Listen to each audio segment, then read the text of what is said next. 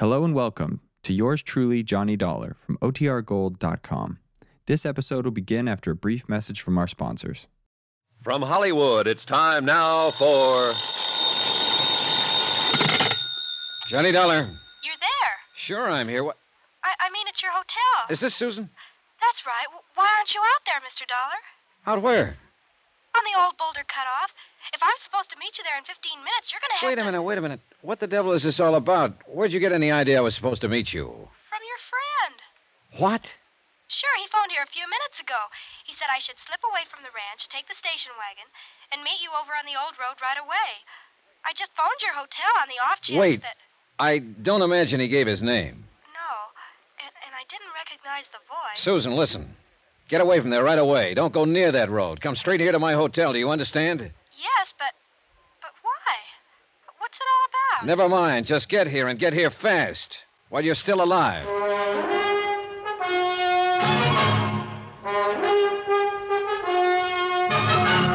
Tonight and every weekday night, Bob Bailey in the transcribed adventures of the man with the action-packed expense account, America's fabulous freelance insurance investigator... Yours truly, Johnny Dollar.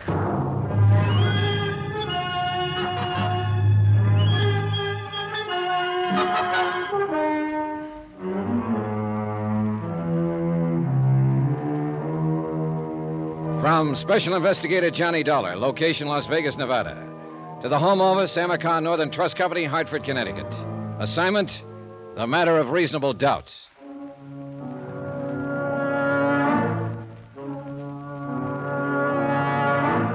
It was only 9:30 p.m., less than 2 hours since I'd thrown my rock into the pool to stir up the fish. I'd expected results, sure, but not this fast, and not this deadly. I'd picked a gambling casino owner named Deuce McCoy as my broadcaster, and I'd let him know who I was, why I was here, and what I was going to do. Apparently, the news had gone out fast. But I couldn't figure this move. Even with young Susan out of the way, they still couldn't get their hands on her grandmother's estate. It didn't make sense. At least, not right then. One thing, though, that I was sure of. If Susan Gramley had driven out that deserted road alone, she'd have never come back. Not alive. Who is it? It's me, Mr. Dollar. All right, just a second. Well, come on in, Susan. Thanks. I guess it's I, though. I mean to be correct. I don't care whether it's I or me, just as long as it's you. Say that again? Oh, skip it. You have any trouble? I missed the green light at Fremont and 5th. Anybody follow you from the ranch? Nope. Who was there when you left? All of them. Uncle Walter and Hilda had just come in. Together. Can you beat it? Well, then it wouldn't have been Walter who phoned you. Oh, not him. He's got a kind of a sneaky undertone. I'd have recognized him right away. And you didn't recognize the voice on the phone? No. He didn't say much, just that he was a friend of yours, and you wanted me to meet you right away, so I said okay, and he hung up. I see. Well, maybe you do, but I don't. Oh, what did you mean when you said, get here while you're still alive? I wish I knew. Look, Susan, that phone call wasn't just a practical joke. Then you do know. I know somebody was trying to get you out on that desert alone tonight, and they weren't trying it just for laughs. You mean they... I mean the luckiest thing you ever did was to pick up that phone and call this hotel. But why, Mr. Dollar? Why would anybody want... That's what I don't know. I don't see what they'd hope to gain by it. They know the trust hasn't been set up yet. Your grandmother's still in control of the property, not you. Look, excuse my ignorance, but I don't think I know what you're talking about.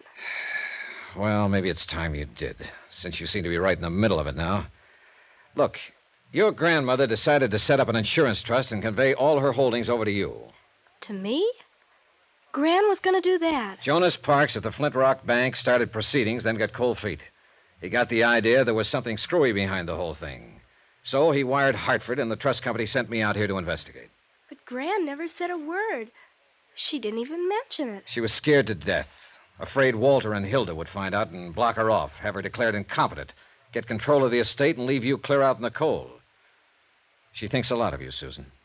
Gran's the most, isn't she? How did she seem when you left? Back on her feet? Oh, better than she's been in months. More relaxed. I guess she's counting on you, Mr. Dollar.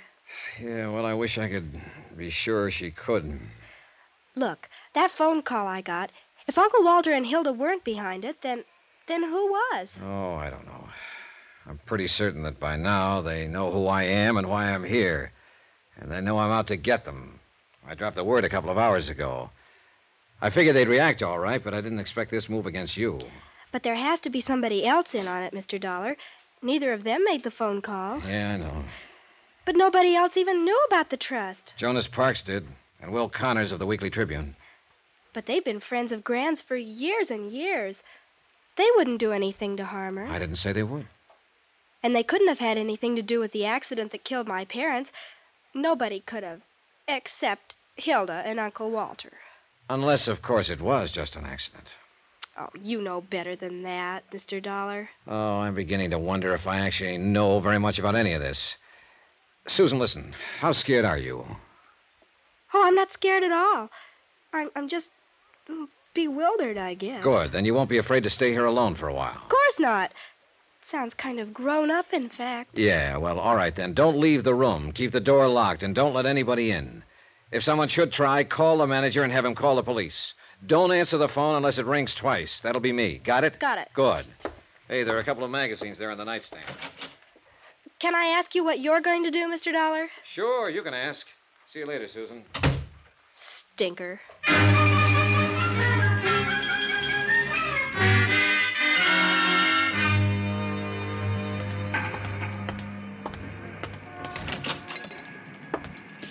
Evening, young fella. I kind of hoping you'd drop around. Wasn't sure I'd find you here, Mr. Connors, this time of night. Oh, the paper comes out tomorrow, Mr. Dollar. Oh, sorry, I didn't know. I always stay around late the night before press day, just in case a big story breaks. Sure. Got to be here, you know, to break down the front page and remake the galley and all. Them's technical terms, of course. Oh, I see. Yeah, I was kind of hoping you might have a story for me by now. Maybe that scoop we was talking about. Nope, not yet.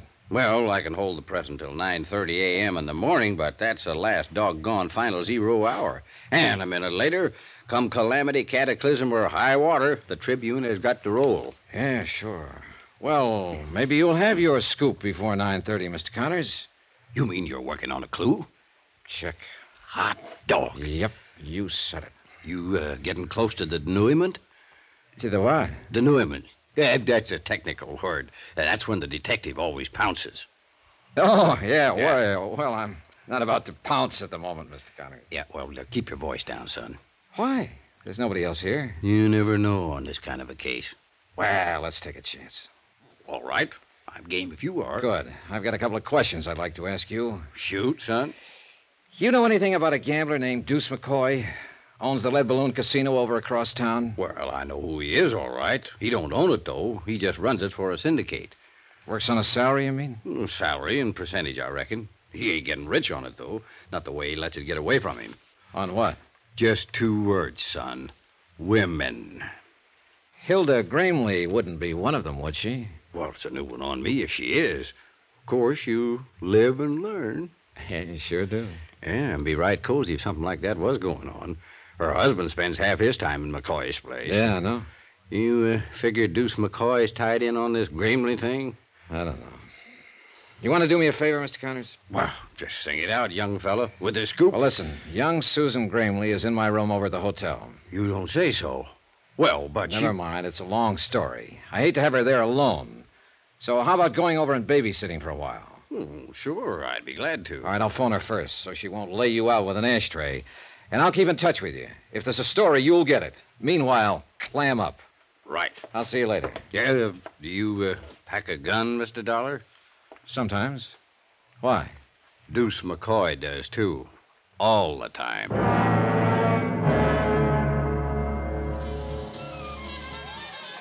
The evening was just starting in the Lead Balloon, with 2 crab tables already in action, 2 more standing by, and a roulette wheel warming up.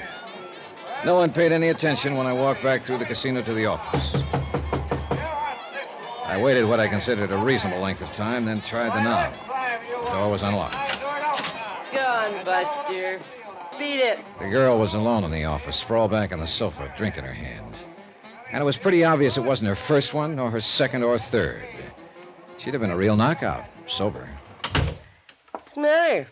Don't you understand English? I said get out. Where's McCoy? What's it to you? Feeling no pain, huh? Oh, cut it, Buster. Must have been a pretty big pain, though, earlier, if it's taken this much to kill it. Go on and get out of here. Who do you think you are to talk like that? Johnny Dollar, who are you? Get away from that desk. If Deuce finds you messing around in here, he'll kill you.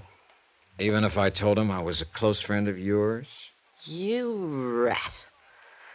I'll call one of the boys and get you thrown out of here. Oh, I wouldn't. Might make an awful scandal. And I don't think Deuce would want that. Not right at present. What are you talking about? Oh, come now. You're in it too, aren't you? No, you're not with the police. I know them all. You're FBI. Oh, what makes you say that? Look, if Deuce is in a jam, I don't know anything about it. What's your name? Nicky. Nicky Vernon. All right, Nicky, sit down and relax. Whoops. Now, where's Deuce McCoy? Think if I knew I'd be sitting here by myself, lushing it up? I suppose you were McCoy's girl before Hilda Gramley cut you out. Cut me out, nothing. That rotten little sneak's been asking for it, and I'm about ready to give it to her, Was she too. here this evening? You see any blood on the rug? Just let me catch that dirty Shut little... up, Nicky, and sit down, will you? Now, what about Walter Gramley? Was he here? Yeah, earlier. He was here in the office for about an hour. I don't know what they talked about. Deuce made me get out. And Deuce left right afterwards? Oh, half an hour or so. He had to wait to make a phone call first. Oh, I see. Well, if you're smart, you'll forget him, Nicky. I've got a hunch he's not coming back. It's her. He's gonna go off with that dirty... Knock it. He's going off because he's in a jam. That's one thing you were right about. And by now, he must know the whole thing is falling apart. I think he'll try to run for it. I ought to kill that dame. Why? Why don't you throw away that bottle and forget about him? He's no good, Nicky. You know that, don't you? Sure, I know it. Then why are you beating your heart out over him? You've never been a woman, have you, Mr. Dollar?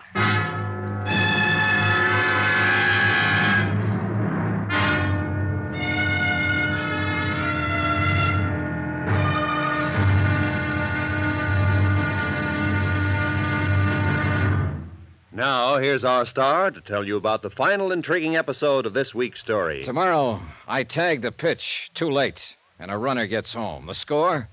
1-0. In favor of death. Join us, won't you? Yours truly, Johnny Dollar.